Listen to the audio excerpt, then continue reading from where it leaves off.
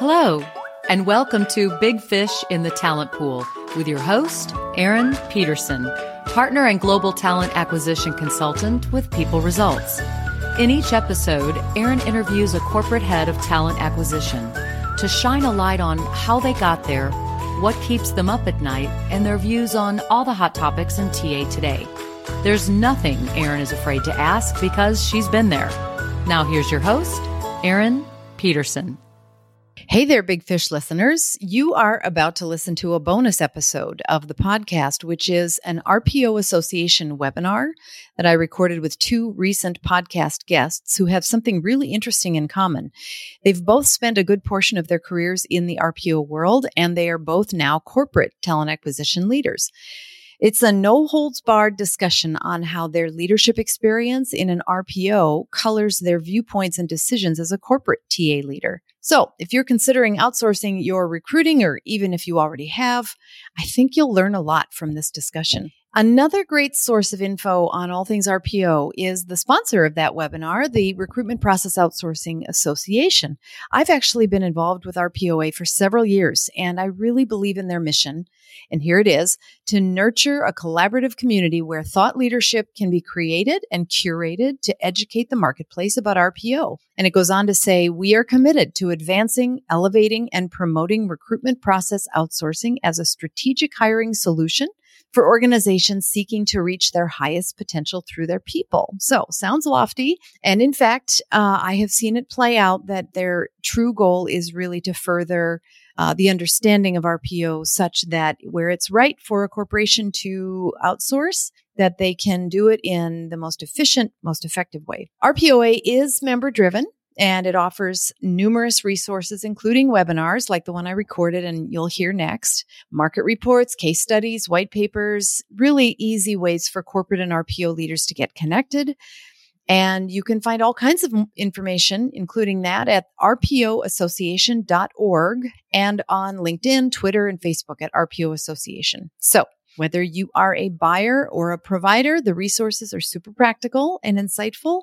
And I urge you to take a look and consider membership. Now, without any further delay, I hope you really enjoy this conversation that I was able to have with Nicole Cox and Rob Navarrete, former Big Fish, and now together in one place to be able to discuss their kind of shared experiences with RPO and also corporate recruiting. Enjoy. Hello and welcome to the Recruitment Process Outsourcing Association's RPO Leadership Forum, a virtual conversation with leaders aligned with the RPOA's mission of nurturing a collaborative community where thought leadership can be created and curated to educate the marketplace about RPO. If this is your first time attending an RPOA webinar, welcome. If you're a returning participant, welcome back. We're very happy to have you. Over the past 8 or 9 years since we started the RPO Leadership Forum, we hosted over 50 webinars and 100 speakers from top RPO and talent acquisition leaders. Our goal is to always educate the marketplace about the value of RPO and elevate its status in the talent acquisition space. Through the contribution and commitment of our wonderful partners, we're honored to be the place to go for RPO and provide valuable resources to global community members like you. This is Lamis Aburama, Executive Director with the RPOA. Today, I have the pleasure of welcoming a good friend and a great advocate to the association and our industry, a leader, consultant, advisor, and always charming, the lovely Erin Peterson. She invited a wonderful panel and first-time guests to the RPO Leadership Forum. I can't wait to listen to the conversation. Now, without any further ado, I would like to welcome Erin Peterson. Thank you, Lamise. It's great to be here today, and I am honored to be associated with the RPOA and always happy to help. We have a really interesting discussion today with two current corporate talent acquisition leaders who themselves have previously been in RPO organizations. On my podcast, Big Fish in the Talent Pool, I interview heads of talent acquisition, typically corporate heads of talent acquisition, regarding all kinds of things, their best practices, challenges, team configuration. And in the case that they outsource all or part of their recruiting, we talk about their strategy and their experience with RPO as well. But occasionally I interview the rare leader who has spent a part of their career in talent acquisition for the corporate side and part of it in RPO. And they have a unique perspective typically, as I do, from also having been in those shoes. Two of those leaders are recent podcast guests of mine who have themselves a really interesting perspective. Nicole Cox of On Track Incorporated and Rob Navarrete of Willis Towers Watson. I brought them together today to have a discussion about their experiences in RPO and how it guides their corporate talent acquisition leadership decisions. So before we go any further, Rob and Nicole, welcome. Hey, Aaron, welcome. Thank you. So, Nicole, why don't you give us a quick overview of your interesting background in RPO and corporate talent acquisition, and then we'll have Rob do the same. Sure, my pleasure. So 2003, I started with a small boutique RPO on-demand company called Decision Toolbox in Southern California. That company had reduced their size, and the owners decided to take the company remote. There were two other recruiters and myself, so we were quite small. And I had the privilege of growing with the company as I grew the team, their processes, systems, and building out various departments over the course of 13 years, including on and offshore candidate sourcing teams, marketing, quality, training, customer success teams, implementation, and more. I had outstanding leaders in those departments. And when that company was acquired a couple of years before my departure, I stayed with that new organization as one of the last of the four original leaders. And my role was a combination of internal and external facing, RPO, on-demand, remote teams, candidate management systems, all of that, and going from privately owned to private equity-led business offered a really rewarding exposure to various aspects of the industry. And as my role came to an end there, I joined Cadasys, which is now On Track Incorporated, and in a corporate role, building a previously non-existent talent acquisition department. And really enjoying. I've been here almost a year, and we're a growing behavioral health company supporting those with anxiety, stress, depression, and it's a great place to be where you're providing employment that serves people all across the country. Wow. Interesting and very timely for what the country is going through right now. So it's important work you're doing. And Rob, tell us about your history and background. Sure, absolutely. So thank you. And so nice to speak with you again, Aaron. So I would say I grew up in the RPO space, as a matter of fact, right? I worked at a company called Hewitt Associates. And at the time, we were working for a large client or supporting a large client in Canada. We were doing roughly about 10,000 to 12,000 hires per year in financial services. And so I started as an executive recruiter and then over the years grew into leadership roles. And then there was an acquisition with a company by the name of Aon. And that's when I first met you, Aaron. As a team, we really re-engineered our recruitment process operating model. We went from having a team that was responsible for end-to-end recruitment to having segments essentially, and through operations focus, sourcing, and recruitment delivery essentially. And so I had the good fortune, Aaron took a risk on me to appoint me to the role of North American sourcing leader across Canada and the US. And this was a big initiative, right? So again, supporting a client that was about 10 to 12,000 hires per year alone, failure was not really an option. And we had about 6 months to get this right. And so that meant, creating our standard operating procedures, building out new key performance indicators, all those great tools that we talk about today that have become mainstream in terms of digital interviews, CRM, et cetera. I had the good fortune of being part of that journey at Aon Hewitt. Very, very innovative for its time. We probably had the largest sourcing function in the world. Across my team alone, we had about 55, and then we also had an offshore team in Poland. So it was fantastic. I really enjoyed that experience. And then I moved on to corporate to lead talent acquisition as the head of recruitment in-house for some large companies as well, global, AMIA, Capital One, SAS.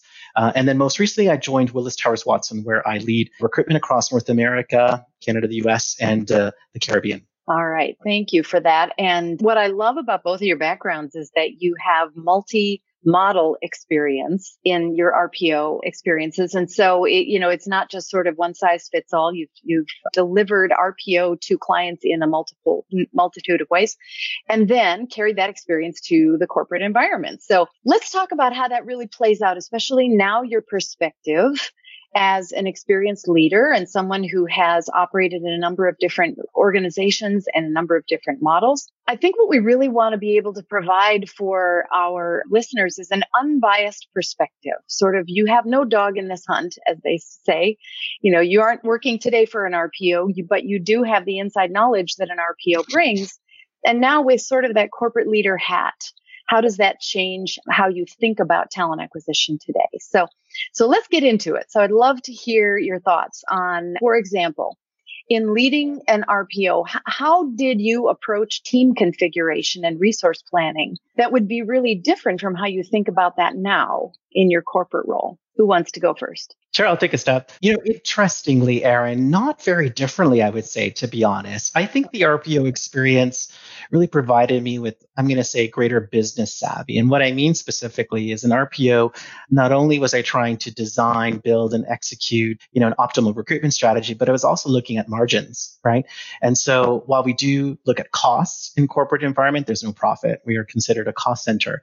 So as I look at building my business case around the resourcing that I need and the return on investment for whether it be recruiters or sourcers or operational folks, I try to put a business case together that's going to show the value to the executive team, right? So, and offer, a commitment. If we do this, we'll be able to get that. And I think that's really, really helped. And it's resonated with senior executives because they see that we approach it from a business perspective, understanding the impact that it has to the company's bottom line. Nicole? I echo what you're saying there, Rob. I believe my RPO background really helps me pivot well in a corporate environment, especially in a company that's growing. It also gives credibility to the experience for internal stakeholders that you've done this before. You've built teams, you've put in process, you understand strategy and what it takes to get it done. And I do some of the same things I did before. I have specialized teams that get deeply embedded in those parts of the organization. And I have people on the team who are fluid, who can go to where I need them most, which I think is very common in the RPO business. There are certainly some things that I can't do yet because we're not big enough, like having marketing wizards who not only market the position with smart utilization of pay-per-click. It's very entrepreneurial. You're building that internally as you can. Having analysts, something that was a privilege that I had in RPO, who could really help me get into the data more and understand the story in those. But overall, I just think it's provided a lot of value to me, to the teams I build, and to the corporation. Okay.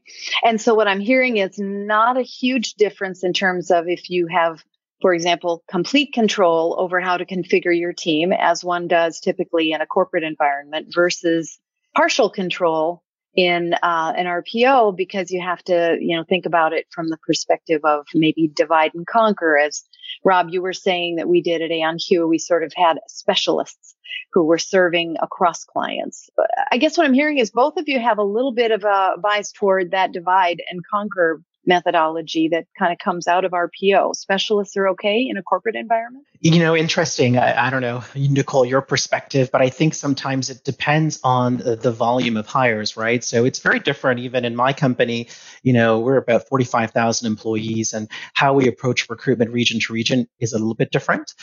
In some regions where we just don't have the hires, then we can't really have specialists, right? We have HR practitioners who do recruitment on the side of their desk, whereas in environments like in in North America, we absolutely have specialists. So let's get into what's best to outsource, in your opinions. Functions, roles, best and worst to outsource. What do you think? I'll start with that one. I think it really depends on the organization and what they have in place, what works for them, what doesn't.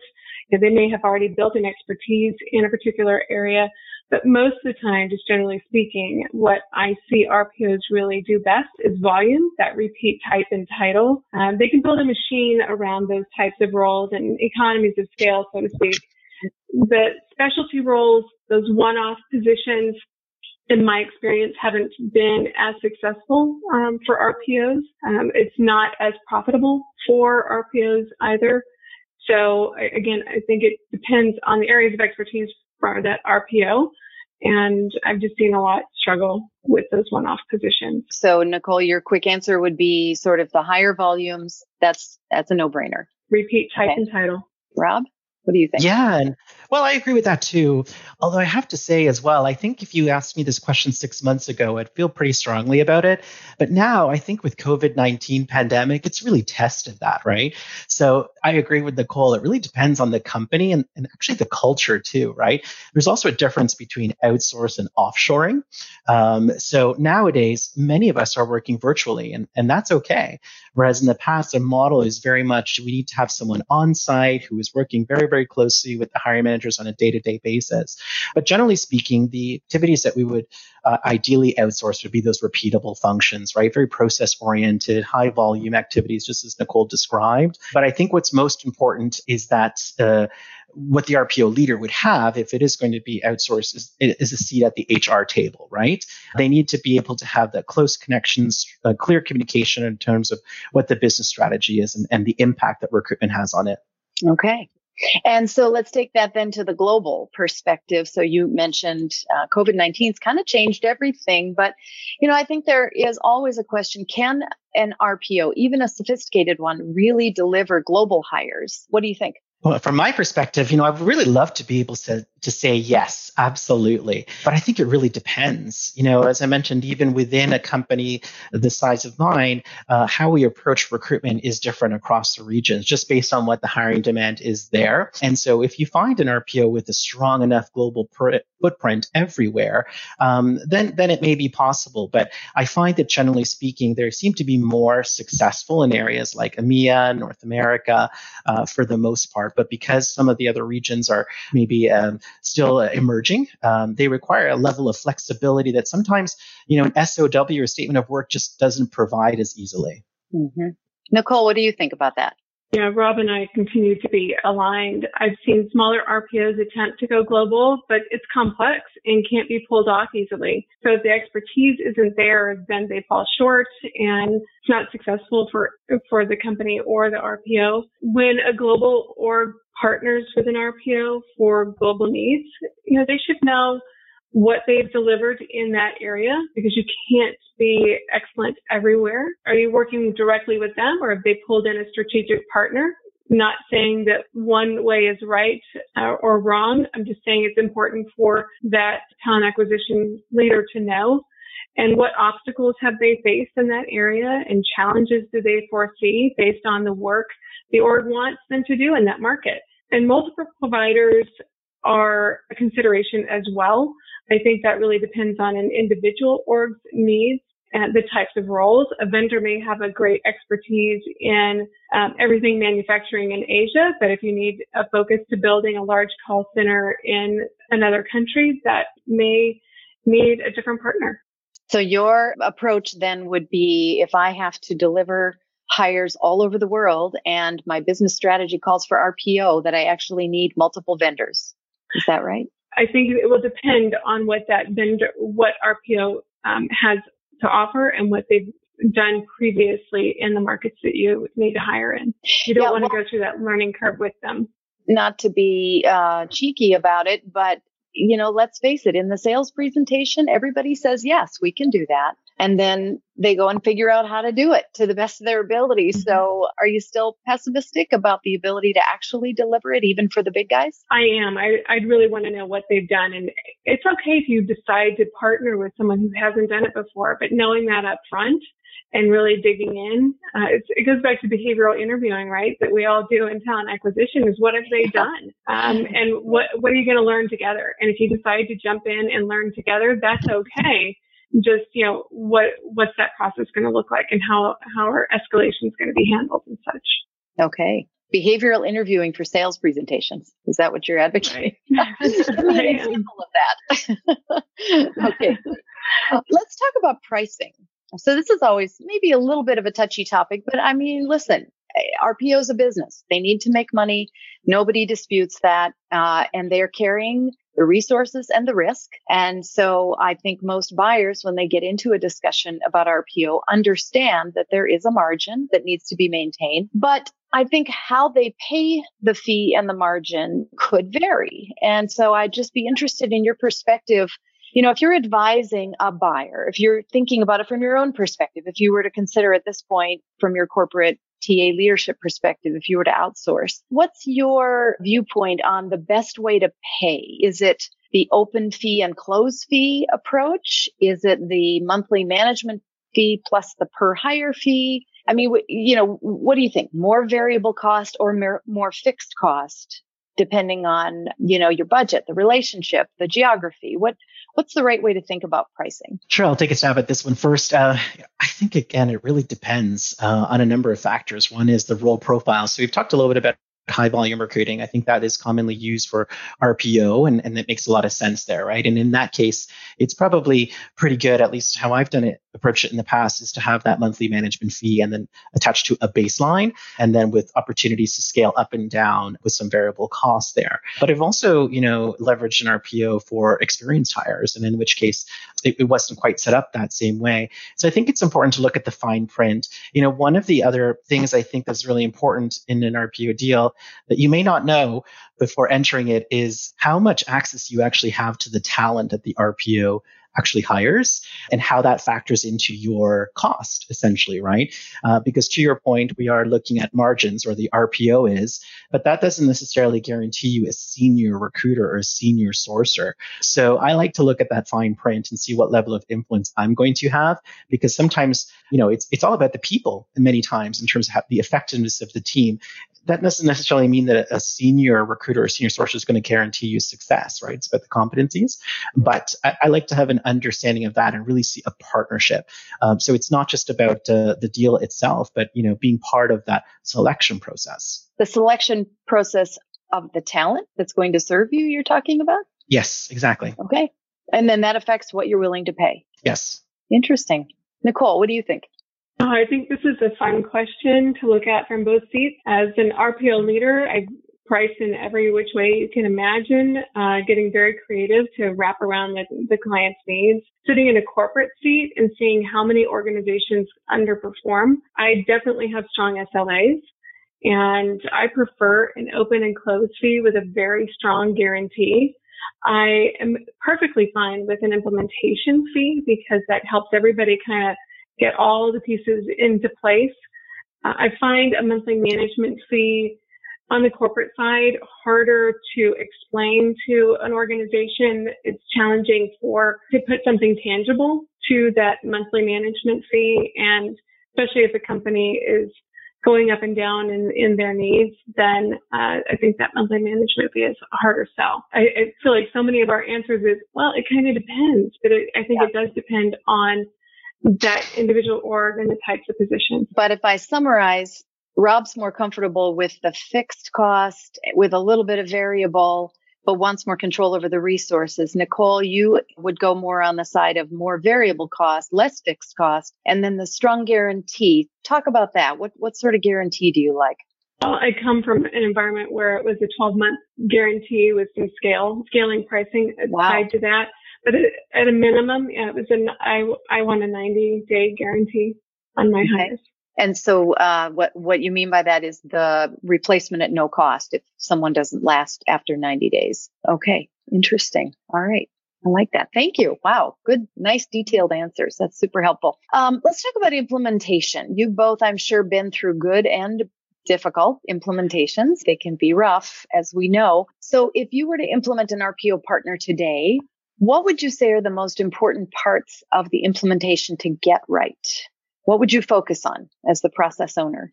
Nicole, why don't you go first? I'm happy to take that one first. I think that so many companies are so much in a hurry to get the projects launched and let's get rolling because they have this need. And I think that can really be a mistake and where misconceptions happen and bad experiences can start. So, really taking that time up front. You've heard me say it before, design what you want or deal with what you get. And if you take the time up front to really do an implementation, this isn't a fast food world, and this will set you up for success as it will set up the RPO and the company for a better rollout, much cleaner implementation than doing some cleanup afterwards. So go slow to go fast in Nicole's world. That's right. Okay, Rob, what do you think? Yeah, I absolutely echo Nicole's comments there. I mean, if I break it down to just a regular search, right? And I'm sure we've all had conversations with managers to say something went wrong. And we always find out that there was a disconnect at the point of launch, right? An intake. There was a misunderstanding in terms of what the expectations were, the roles, responsibilities, et cetera. And so similarly, with such a large scope and responsibility, it's important that that initial launch, that kickoff is clear and effective. So information, communication overload is absolutely necessary. We really need to embed the RPO partner within our HR strategy. And that includes, having them in meetings, making sure they understand the career ladders, making sure they understand the business priorities and are able to articulate that to candidates clearly, right? You are representing the company, and so you want to have a strong understanding of how the company operates, the culture, et cetera. So rushing it is not going to work. Yeah. And I would agree with that. What sometimes happens in an implementation, as you well know, is that the organization has not taken the opportunity to fix their process before they want to outsource it. So it's the proverbial your mess for less. What happens if you're in that go slow to go fast phase and you as the provider realize, oh my goodness, this process that they have needs to be reconfigured or renovated before we take it over? What do you do? For me, I would see that as an opportunity, right? I think, as a client who'd be looking to outsource recruitment, I would be looking to you as a consultant to say, hey, this is my business problem I'm looking to solve. I'm sure you've supported many different clients with similar needs, although there are some unique nuances here.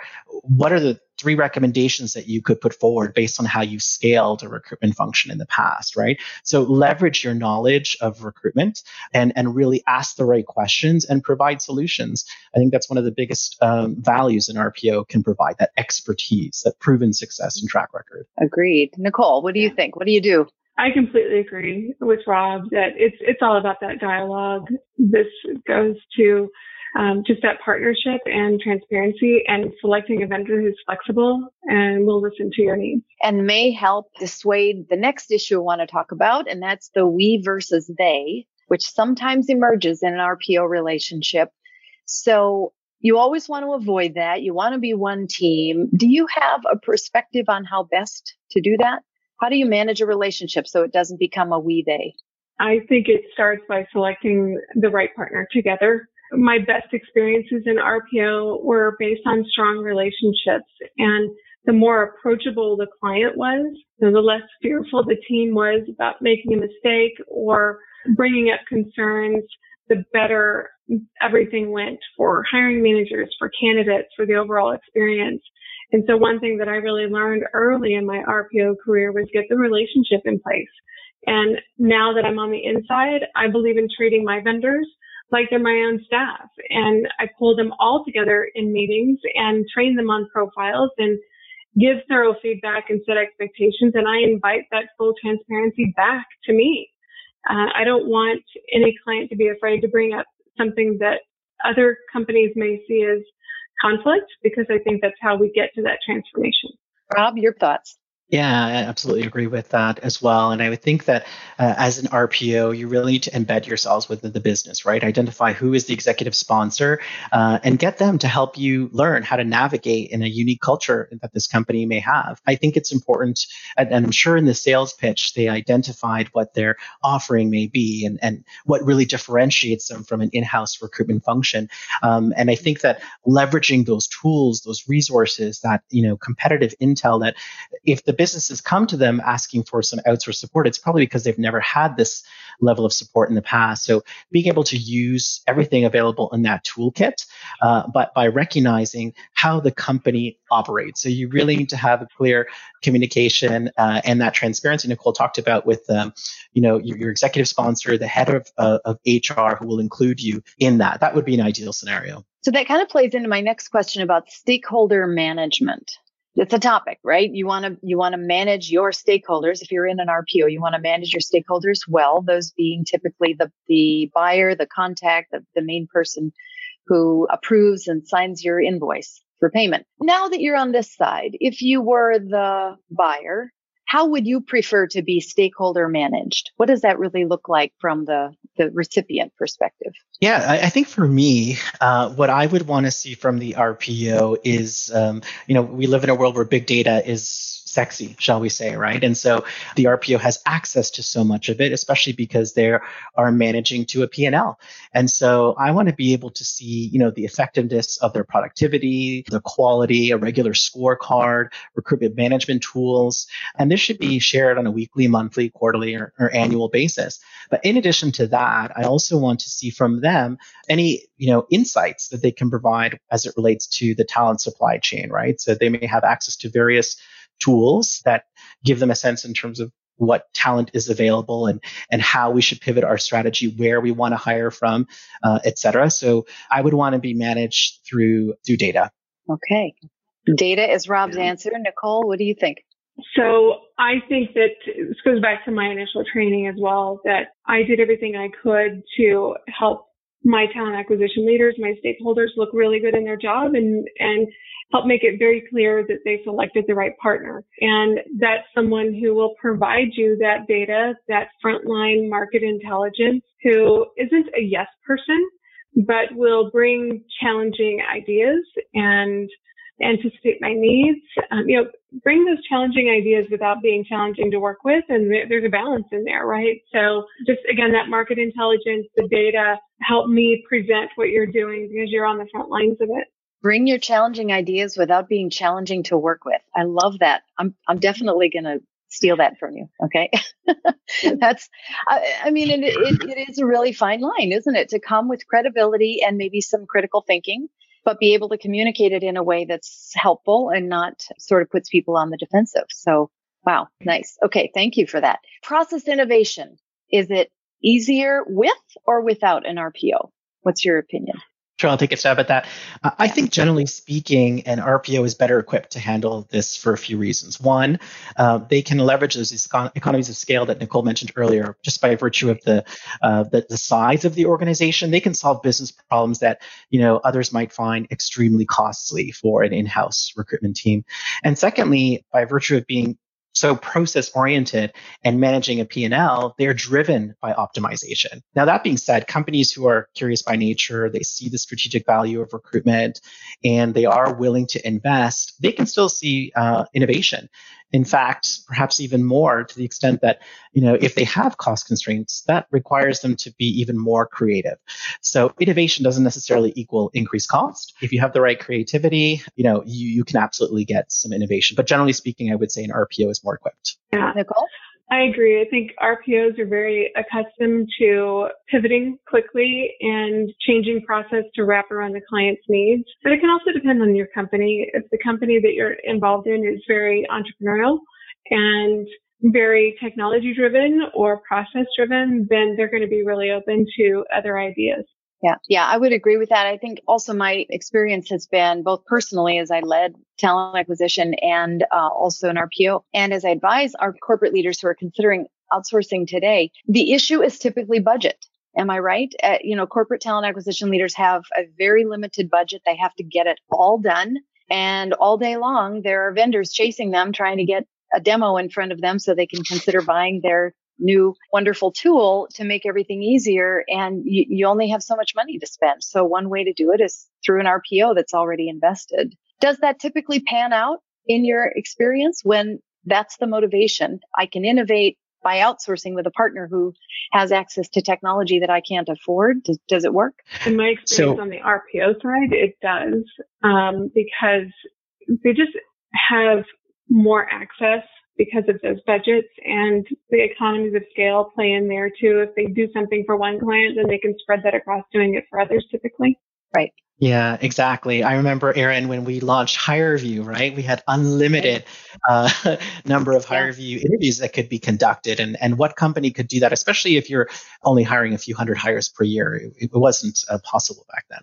Right. Yeah, the whole video interviewing origins, when there was still a lot of pushback, that has all gone away, though, hasn't it? Now, as we are forced to innovate, even the companies that weren't inclined to begin with. So, yeah, great example. Thank you, Rob. So, what's your perspective on candidate experience? The Talent Board has obviously, created this whole incentive, standards, an ability to measure, truly measure and hold yourself up against other organizations with regard to how happy your candidates are.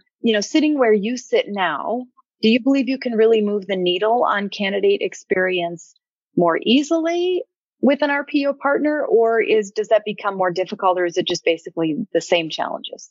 I think it's the same challenge. I think that you can select an RPO vendor who doesn't make it a priority or have the right systems in place. In a corporate environment, you may have to wait for some of it because you may not have the technology yet. But whether the company is small or large, if the leader initiative in talent acquisition is to make sure the candidates have a great experience, are communicated with, know where they are in the process, and have a streamlined interview process, that's on that talent acquisition leader who's in place typically if there's RPO or not. So I think that it can be very much the same. Rob, your thoughts? Yeah, and so I would agree. I think the recruitment challenges themselves or the business problems you're looking to solve for in creating a candidate experience strategy are the same, but how you may approach it may differ if you're just managing in-house or if you're collaborating with an RPO function.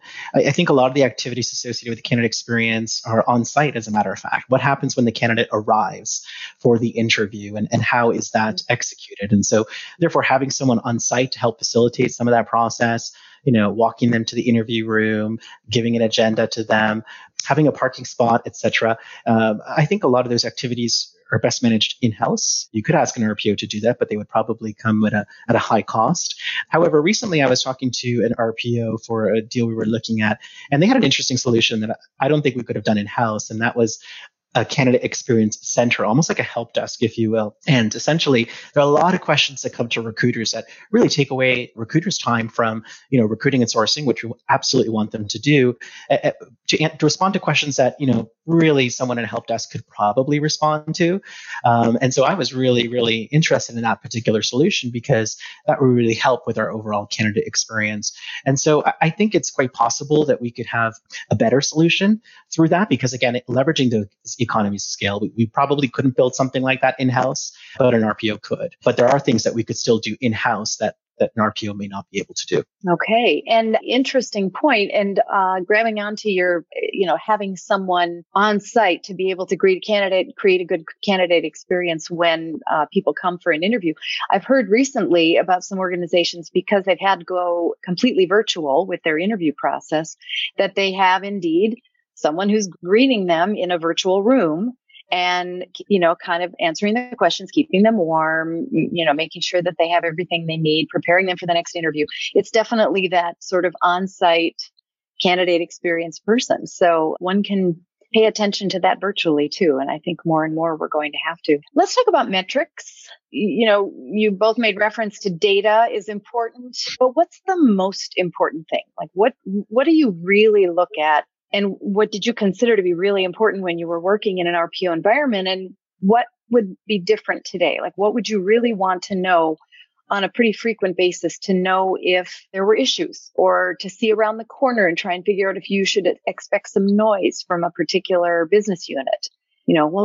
What helps you determine that? Yeah, I can start on this. I'm a data junkie, like I said before, and there's some that just aren't going to be surprising. Time to fill, cost per hire, what the funnel ratios look like, and the story behind those funnel ratios. There are a few in here that I've always kind of lived and breathed by, and one is time to present the candidate who was ultimately hired. That can tell a story. I want to see the difference between the time the candidate was presented and the time the candidate accepted a role, because if there's big gaps, there's big opportunities. and satisfaction scores from candidates. I want to know their satisfaction with the recruiting process and with their interview process with the hiring manager, because that will give us some areas to course correct and train and develop some leaders. And the satisfaction scores from hiring managers as well. Another that is important to me is how quickly the hiring managers are getting qualified candidates. So I've always liked to see at least 3 candidates presented in a certain amount of time, depending on the role. So I guess that really just shows service orientation. Good. Interesting. I really like the point about the time to present the candidate who ultimately got hired. That has to do with, ultimately, it's a perception issue on the part of the hiring manager, isn't it? That they felt like they saw the right people quickly, bottom line. And then it's a matter of getting them through the rest of the process, which has a lot of dependencies, but interesting. Rob, what do you think? What do you think is the most important measure or measures? Wow. Okay. Well, first of all, I absolutely love that metric, Nicole, that you shared. And that's something that I think for me, I've also had with an RPO is almost like a phase 2, right? So I have those typical key performance indicators, which we all know about, right? Around quality time and time to fill, conversion ratios, et cetera, candidate and hiring manager experience. Obviously, very, very important. We want to know the voice of our customer. What are they saying? Because they're getting the service. And so we want to make sure service delivery is optimal, but then take it to the next level and say, okay, where are our bottlenecks? So what does that time and process really look like at each stage of the recruitment funnel? And at what point did we identify the selected candidate? Because I think, through some traditional recruiting methods, managers want to continue to interview and don't necessarily recognize that, the talent supply chain may be very low. It's a very competitive market. We're lucky to be getting 2 meetings with this candidate, and we need to move quickly. So if we identified them early in the stage, why is it that we didn't hire them for 4 months? What was it that was missing? And so as part of that phase 2, I would love that consultative approach from an RPO, which I think comes over time. Right. And if it takes you that long to hire the right person, you wonder, were there other right people who fell out in the meantime? Right. That's always the concern. Okay. And then with regard to metrics, who's the right team to measure it? Do you keep that in-house and have your own people do the measuring so that you can make sure you don't have to question any of the data? Or do you pretty much trust your RPO partner? Listen, I trust you with everything else. Just make sure your numbers are right. What do you think? I think trust but verify. I think the RPO vendor should report their metrics and data share, and then you're collaborating where things might be amiss, because that just could be an opportunity to improve communication. Okay. Yeah, I absolutely agree. Just like if you're going to have a home renovation, you should probably, talk to a few different people to make sure that you're selecting the right partner for you, and you're going to be able to hold them accountable. And, when you go into a deal with an RPO, you have options, right? You don't necessarily need to go for the full end to end. It's probably a good choice, right? Because that's one of the reasons why you're reaching out to them, because the capability that you probably in-house just do not have, right? So I think it's important to listen to the metrics that they're providing you and ask questions along the way, because, no one's perfect. And I've been in many sessions with RPOs and they've delivered some numbers, and knowing and looking things through the lens of my senior executives, I can anticipate some questions they'll have. And that actually creates for great discussion and great gathering of information that is actually helpful, because I later would then share that with our clients. And so I agree completely with Nicole. I think, it's right to get them to use their mechanisms to measure it, but you have to validate. Okay. And let's get practical about that validation. As a talent acquisition leader, you don't have time to check the numbers. Do you have an analyst on your team that reviews everything? Do you partner with finance? What's the way to do it? I was going to say, for me, it really depends. In some cases, I've had the pleasure of having a really great analyst. And if not, then I would partner with a finance professional. And then otherwise, it's myself. And that's one of the great benefits of having been an RPO myself, because I can recognize things. It's not my first rodeo, and I can anticipate some trends. Love it. Nicole? Absolutely my answer. My same answer, okay. That I would love to have an analyst. I don't have one yet. So I'm doing that myself right now. All right. And thank you for that. I'm just always interested in getting really practical, because the realities of running a talent acquisition team and an RPO team is, at the end of the day, it's about cost, resources, org design, allocation of all the to-dos, and there's never enough time or money or people. So it comes to, making some smart decisions. So thank you for that perspective. Any final thoughts on how your RPO experience guides your thinking today as a talent acquisition leader? And Nicole, I'll have you go first, and then Rob. Okay, thanks. So there's many things, but to narrow it down, value with process, creative solutions. I find way to say yes, we can make that happen if, and service orientation with my internal clients, and really coming to the table as a talent acquisition subject matter expert is having that posture, that builds confidence with your internal team. So that's my short answer. Rob? Yeah, and so I think I would say that I wouldn't be as an effective TA leader today without my RPO experience. Having had the pleasure of leading large-size teams, both within RPO and then in corporate, I think it adds a level of credibility to the table. And the way I approach things is very, in my mind, business-oriented, right? So I am looking at the data very closely. Although we're not looking at P&L, I am looking at cost in a different way that perhaps I wouldn't have if I did not have the RPO experience. And, I can only speak to my experience in working with executives, and that seems to resonate with them. They are very numbers focused. To your point, Aaron, it's about the budget. And so what the impact is and what their return on investment is going to be. And then, holding myself accountable as my team in terms of the strategy that we're putting forward and then the outcome of that strategy. All right. And if we get all that right, we can actually change people's lives, right? And that's the soft side of talent acquisition. And I think why many of us got into it in the first place is we actually have this unique opportunity to stand in the crossroads with a hiring manager and a human being who wants to do a particular job and literally change their lives. But boy, the machinations behind all that, they're complicated. Am I right? Very much so. Yeah. You're right.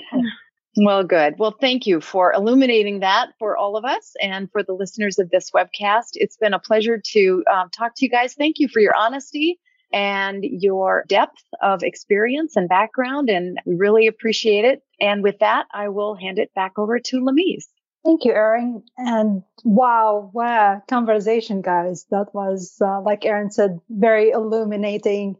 I'm a big fan of Erin's podcast, Big Fish in the Talent Pool, and I probably listened to both of you on the podcast, but it's such a pleasure having both of you on this call and having you within this platform. So thank you so much for the opportunity of listening to your insights. Erin, thank you so much for a wonderful discussion. And for our audience, thank you for being on our call. Please join us for a future RPO leadership panel in the near future, and stay connected on our media on LinkedIn, Twitter, and Facebook. Thank you all, and have a wonderful day. Thank you, Lamise. Take care. Thank you. We hope you enjoyed this episode of Big Fish in the Talent Pool. This podcast is independently produced in collaboration with ERE.net, and we would love to hear your feedback.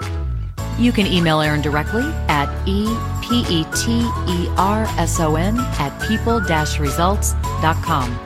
You can also follow Erin on Twitter at Erin McPeterson, connect with her on LinkedIn, and learn more about her practice at people-results.com.